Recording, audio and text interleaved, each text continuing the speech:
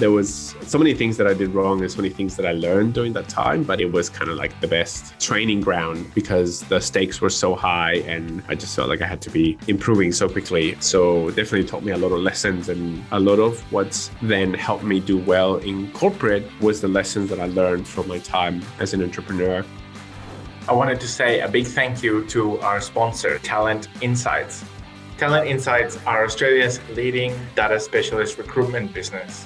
They are experts in recruitment strategy and delivery for analytics and data teams. They are the go-to recruitment business for all your data roles in Australia, and they can help both with permanent hires and short-term project-focused data resources.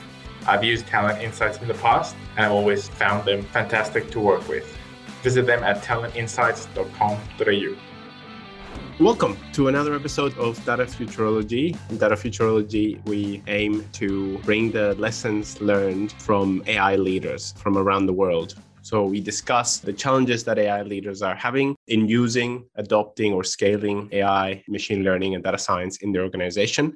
We talk about strategy, we talk about use cases, and ideally find innovations that you can pinch from other industries or similar companies that you can apply to your organization. My name is Felipe Flores. I'm your host. Very excited to be with you today. We have a different type of episode today where we're going to do a Q&A session with myself. We just got off the back of our Advancing AI series, where we had 13 episodes discussing different aspects of challenges that leaders face in adopting or scaling AI in their organization. So I'll quickly go through those topics that we had, kind of like to do a memory refresh. We had a lot of questions during those events, almost 200 questions. So one option that I have is to pick some of those questions and start going through those, and especially focusing on the unanswered questions. But also, I would love to get questions from the audience who is joining live today. So if you have any questions, put them in the Q&A section in Zoom. For anyone that is seeing, likes a question that somebody else has put in, then you can give it a thumbs up so it will come up towards the top and we can start answering those. And yeah, besides that, I should thank our sponsor for this series, which is Talent Insights. So Talent Insights are a recruitment company operating in Australia. So if you have any opportunity to connect with the guys or show them some love, I highly recommend that you work with Talent Insights. They've been sponsoring us for quite a while, and they're just top lads. Fantastic. So from my side, maybe I'll do a bit of background for the people that don't know, and then we can jump into the content of the Advancing AI series, and then go into any questions. So for myself, I've been working in data analytics for almost 20 years. I spent about 7 years at the beginning of my career in consulting. That included freelancing for a while, which is how I got my start, and I was able to stay in Australia. And then I worked for large companies and small companies as a consultant in the analytics space. So that was IBM, and a company that was originally based in the UK but had about 20 people in Australia, and it's been bought. It had a proprietary analytics product that they used. The major customer here was Telstra, so did a lot of work there, and that's been bought and consumed into larger companies now. But that was kind of like a 20-person consulting company, and I went in there just off the back of working at IBM and working at some of the largest analytics projects in the world, which was exciting. And then I decided to start my own company. So I started a consulting company, and with like no idea of what I was doing. I started with a colleague of mine, and we were business partners. We got investment early on. So my colleague and I, we had 40-40 stake in the business, 40% each. And then the investor that came in early had 20%. And we This investor that we thought we hit jackpot with him because he had started and built a consulting company, which was very successful. He started a company and it grew. He grew it to getting it to 200 consultants, and then he sold. And then he had this period where he was doing some board appointments and he was investing in startups, and we were one of the startups that he invested in. We took a lot of lessons from him, and in looking back, a lot of the decisions that we made, especially in the advice that we took from him, was somebody that had a 200% consult. It had the mindset of somebody who has a 200% consulting company instead of a startup. So this is before, for example, the Lean Startup book came out, which is my favorite book of all time. Because we made all the mistakes. Like, we were spending money in people doing market research for us. We were spending money in people doing branding for us. We were trying to get meetings with people through through our investors' contacts, but didn't have anything sort of substantial or real to talk about. So, as you can imagine, the first few months were rough, and then we tried building a product as well, which we didn't get any. We didn't get any market feedback till it was quite late. Then we thought that the product was going to be excellent because we knew the issues and the pain points of people working in the analytics space. We tried to build a product to solve those. That didn't work in the short term. So we went back and focused on consulting, and we almost went bankrupt in the first year, twice or maybe 3 times. It was like super stressful. But then we found our feet. So we started doing some consulting, and whenever we could put one consultant in a client side, that gave us the margin to hire one software developer to work on our products. And that was a good model. And I was looking after mostly about the analytics side, the consultants, sort of like including the sales and marketing of that, and then seeing what we could productize from what we were learning about the problems on the client side. Fast forward a few years, we had 3 products that were that did okay, like not like well enough, not excellent. One of them was in the mining industry, which is quite interesting, and we analyzed text from hundreds of thousands of journal papers, articles, technical reports from inside companies, and we plucked out benchmark information that described what were at the time the largest underground mine, the largest underground mine caves in the world, and that came out of a research project. That they were trying to collate this information manually. Obviously, that was too slow, didn't go very well. So we were lucky enough to get the job, and it was funded by a group of about 12 companies in the mining industry, including mining equipment manufacturers, mining companies, and other organizations in the industry.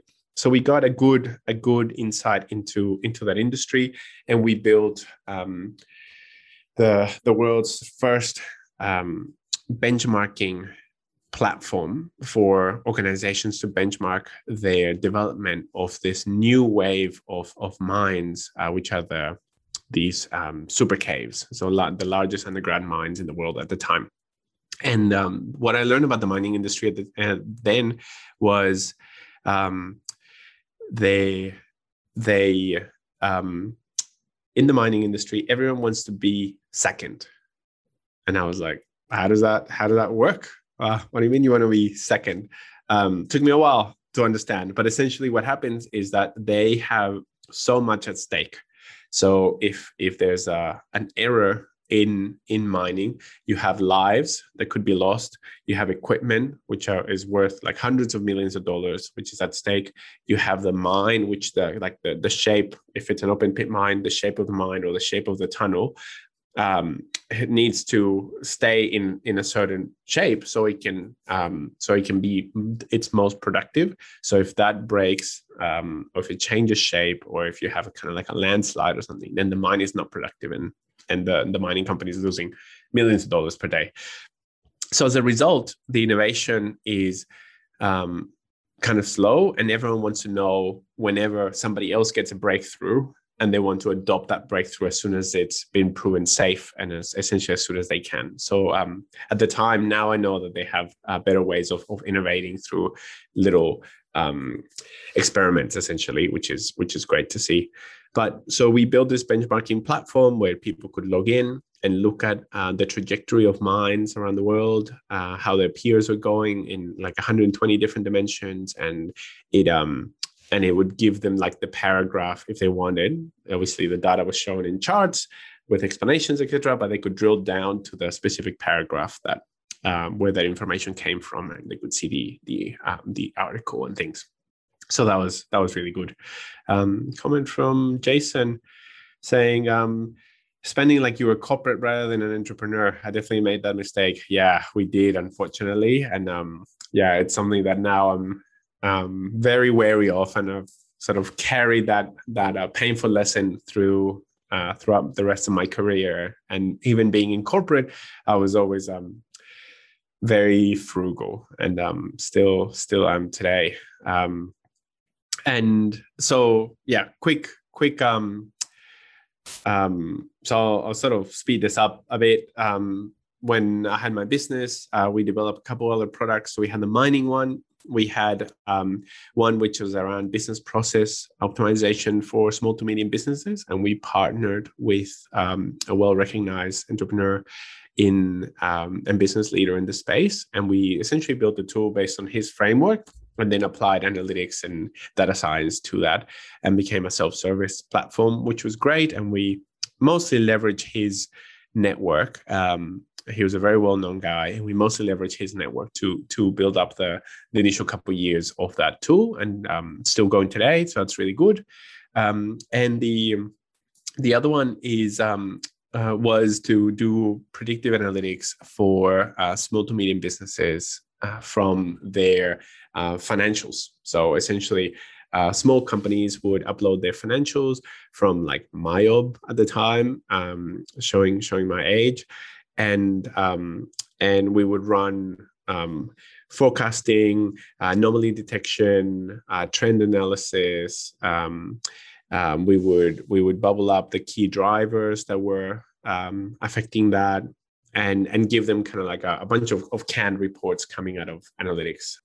And that was pretty good as well. So we got traction. We got into the world of online marketing, and we got some traction worldwide with small to medium businesses using that product. And during that time, we were building up the consulting firm, which was great. And then we actually had problems with our investor throughout that, who was borrowing money from us.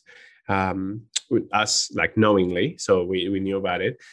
He asked us to borrow money to pay salaries in some of his other businesses, and we sort of set up a contract to say, okay, that's fine, but you can have the money for up to this amount of time. I think it was like 6 months or like 9 months or something, and then when we need it back, we will give you 2 weeks notice, and you have to give it back. And he agreed, and we signed.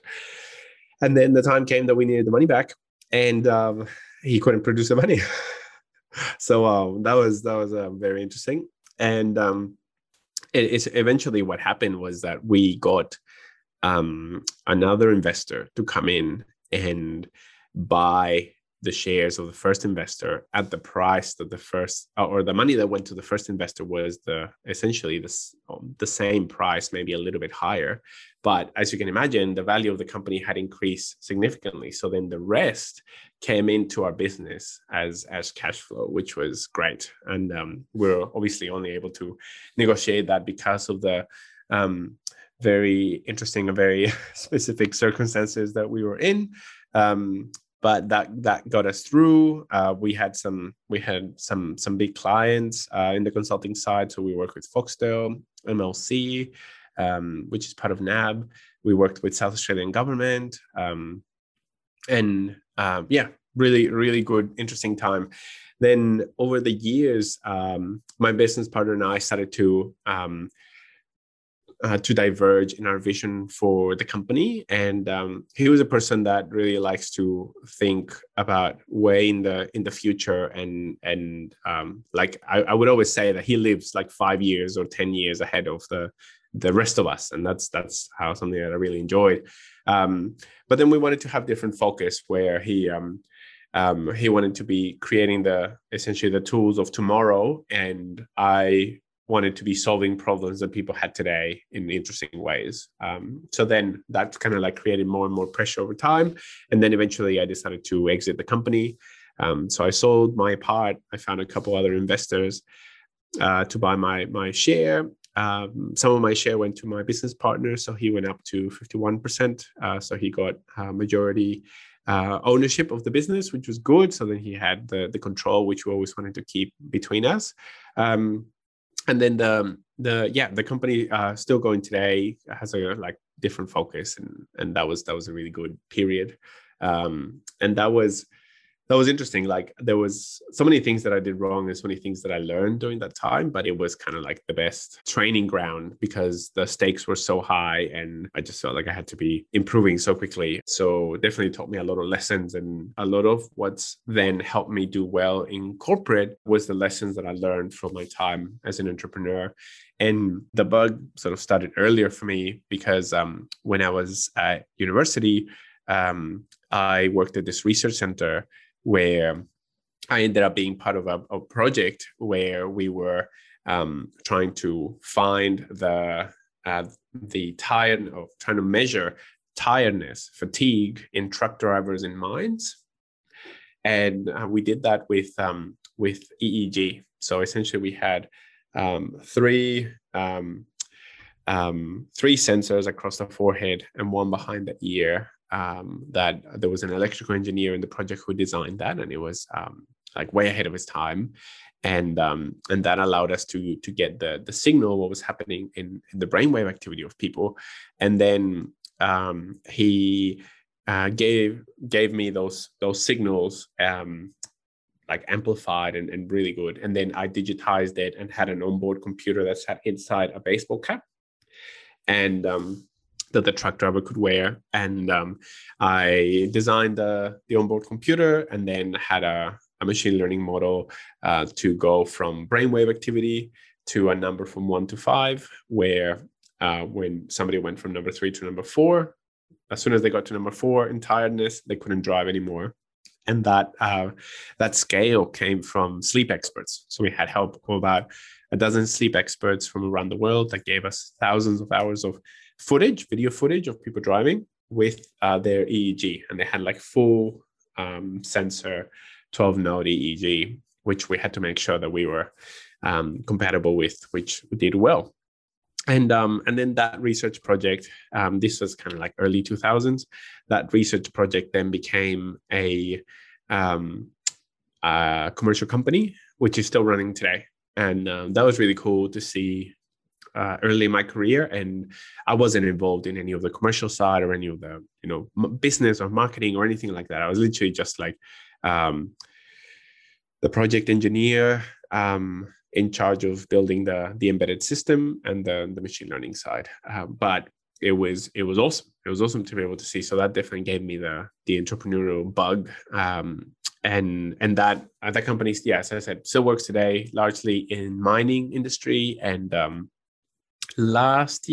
year before, a couple of years ago, they raised about $20 million to expand to other industries, including medical, for the long shifts and long haul truck driving on roads and for trains, so freight, that whole thing.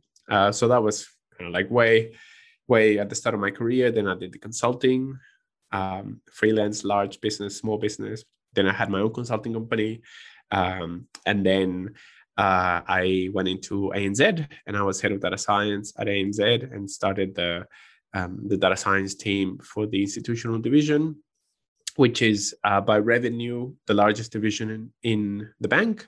By headcount is about 10% of the of the bank at the time. So ANZ at the time had about 50,000 employees.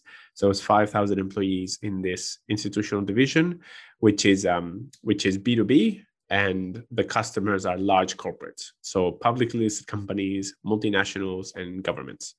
And a lot of people warned me when I was going into that role to say, like, that part of the bank has 30,000 customers, all businesses, all large businesses, but it has like, maybe less than 30,000 customers. And they're like, what are you going to do? Like, they do one transaction a year, two transactions max each, because they would get like a huge loan, or they would like get corporate credit cards, or they would get like FPOS machines for all of their stores. So people are like, you're going to have no data. Like, what are you doing? Why are you going into that? And anyway, I thought it was an interesting challenge. And I was like, I'll figure something out. And first year was tough because there was a huge education piece. So nobody understood data science. People didn't really care about data science. I would go and speak to business heads and executives, and they're like, hey, I'm starting this data science stuff. It's great. Let's talk about what we can do for your area. And people like didn't take it very seriously, I felt. And they were like, quite dismissive. And if I was like trying to bring in ideas, they were like, oh yeah, like that sounds fine. As a result, I felt like I was, and what happened actually was in the first year, I got some budget to get some consultants, which was great. And only a small team, maybe like two consultants. And we did a bunch of POCs and pilots. And like, I think we did something like 80 or 90 pilots in that first year for different business areas, different business heads, different executives. And literally it was kind of like throwing stuff against the wall and seeing what stuck. And as you can expect, like nothing really stuck. Like when you try to do something to see what happens, all you learn is like, all you do is see what happens. Like it rarely leads to the big success and uptake that you expect. So I did that for the majority of the year, maybe like 9 months. And I was like, this is not working. Like nobody cares. We're building all these dashboards that get shown once. They got into a lot of conferences. People were showing them. We built one for like Beef Week, which was recently in, obviously it happens every year, and it's in May. And this year it was in Rockhampton. And anyway, we're doing like all, and obviously that's because of the beef trade between, at the time, China and Australia was huge, and Australia was growing in terms of the amount of beef that it was sending to China, but as a proportion of the amount of beef that China was buying and consuming, Australia was shrinking. So it was growing so fast that even though we were sending more beef, as a proportion of what they were eating, the Australian beef was going down, and Brazil was taking up our market share. So we showed those type of market dynamics, and that was really interesting and got shown in Beef Week. And anyway, a lot of airtime, not airtime. Maybe a lot of airtime in terms of like conferences and things were showing your work, and literally like no business change, like nothing, nobody was doing anything differently as a result of our insights. So obviously that's quite frustrating. And then I was like, all right, we got to change. Like if people internally don't really care, then let's go externally. Let's go to our customers. And I was like, I was just running a business before doing this. Like I consulted to large companies. Let's just go do that. And the differentiator that we had there was that I could use the data within ANZ, which was awesome. So it took me ages to be able to not only get the approvals to use data from other parts of the bank, from other divisions, but also get the approvals took ages, and then getting the data itself and getting the data access took ages. But luckily started to get some momentum. we were seen favorably at the time by the chief technology officer. He's no longer there, but he signed us off as a learning project, which was great. Meant that we could use the cloud. And what we ended up doing was using data from the retail side, especially from credit cards, where ANZ has 22% market share at the time. We use that data to give insights to large companies like Vodafone, like McDonald's, like Virgin, like a group of restaurants that like was the fastest growing group of restaurants in Australia. Companies that do menswear, like men's suits, and that was a strategy that worked really well because we were leveraging unique data assets that we knew they didn't have, that our customers didn't have, and we were giving them customized, personalized, actionable insights, and actionable to the point that we were telling and having discussions with companies like Vodafone around where they should build the next cell phone towers based on the type of customers that they have versus the other telcos, the amount of spend, the loyalty of these customers, where they're based and where they're moving to. That as a strategy at the bank at the time, that started to work, and we started automating the creation of these insights, and we essentially created this software with a lot of machine learning that would intake all the credit card data and accounts and everything, obviously completely de-identified, and then create custom analysis. And at the beginning, it was PowerPoint, and then it evolved into a web app and then into APIs. But they were like custom analytics for each customer, and then we would go and visit them, give them that. And that was kind of like a most successful product from at least my time at ANZ. We tried a few others, but that was definitely this offering was the key. And we grew that team over the years, and it was like awesome period of like high growth, high learning, lots of customer visits, lots of kind of like learning about different businesses, how we could help them with our unique skill set, data access, and then to the point that we started offering our insights as a value add when customers bought the top 3 most profitable products that the bank had. And that was great because we got like right in there with the deals, with the business side, and we had to react really quickly, and then customers could buy our offering directly as well. So all that like really good.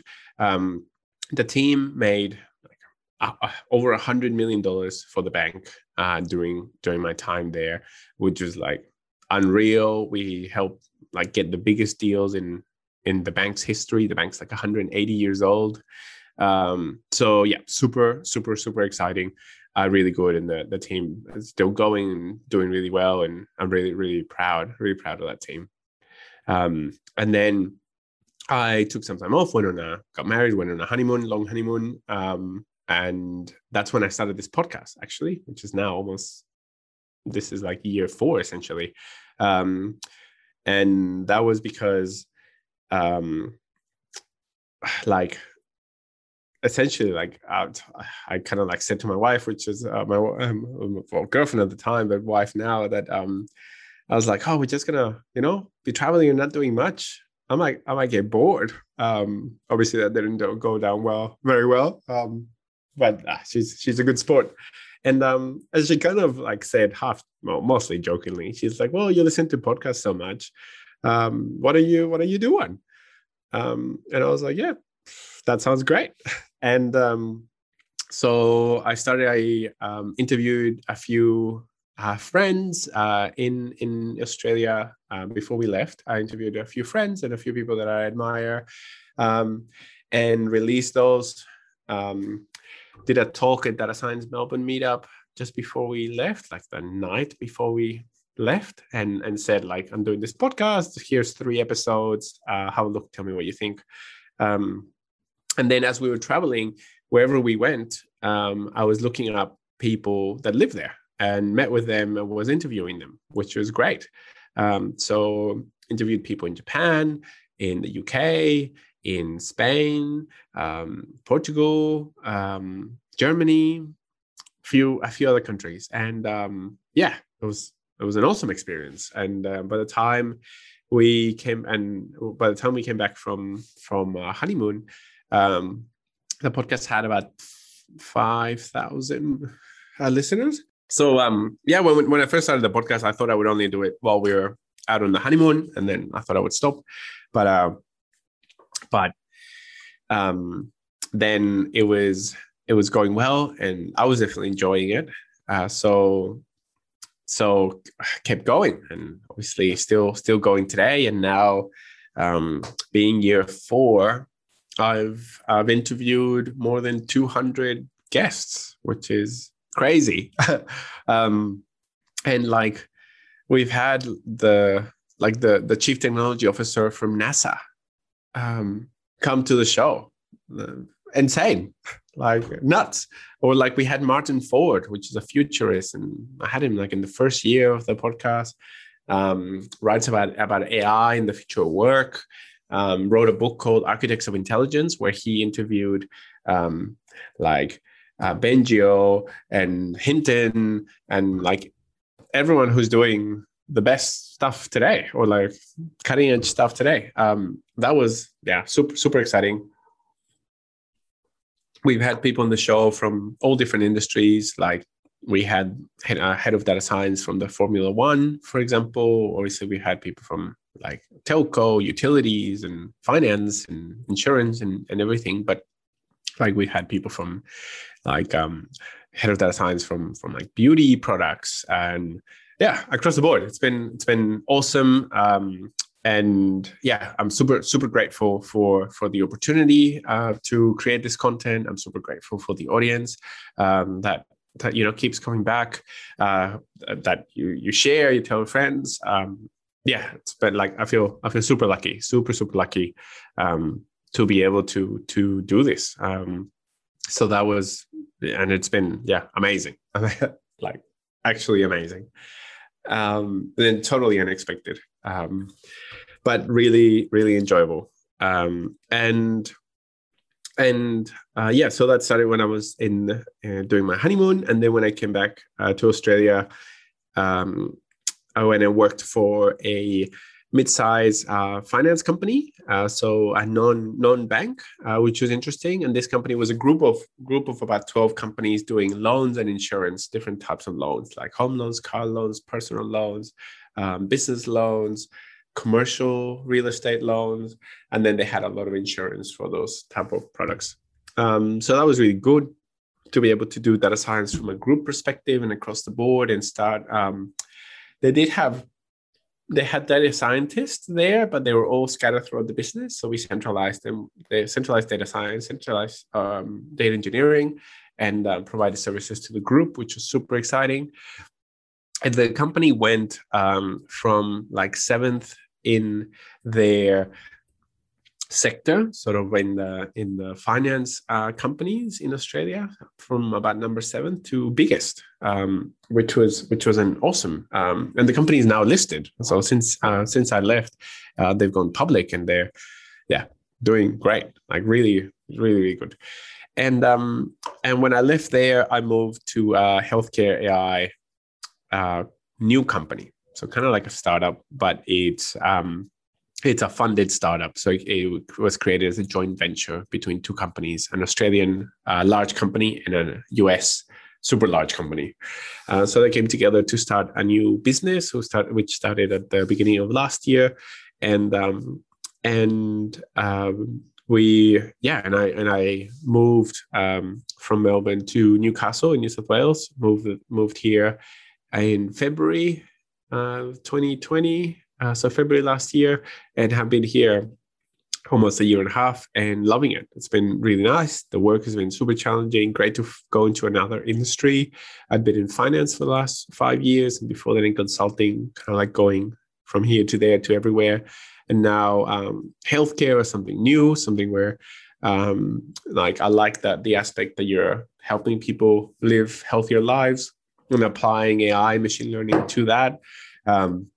there's obviously a lot of people would know there's a lot of increase in the adoption of AI in healthcare and the applications of it. I find that a lot of it focuses on imaging, but there's a lot more that can be done. So in this company, we're definitely looking broader, and we're providing products and services across the healthcare industry, which is excellent. That brings this episode to conclusion. Thank you so much for listening. Please find us on datafuturology.com or on Facebook, Twitter, LinkedIn, or Instagram as Data Futurology. Also go to datafuturology.com/podcast to find the show notes for this and any other episodes. If you like this episode, it would mean a lot to us if you could leave us a review wherever you listen to our podcast. I hope you enjoyed this episode and that it was helpful and valuable for you. Thanks again, and see you next time.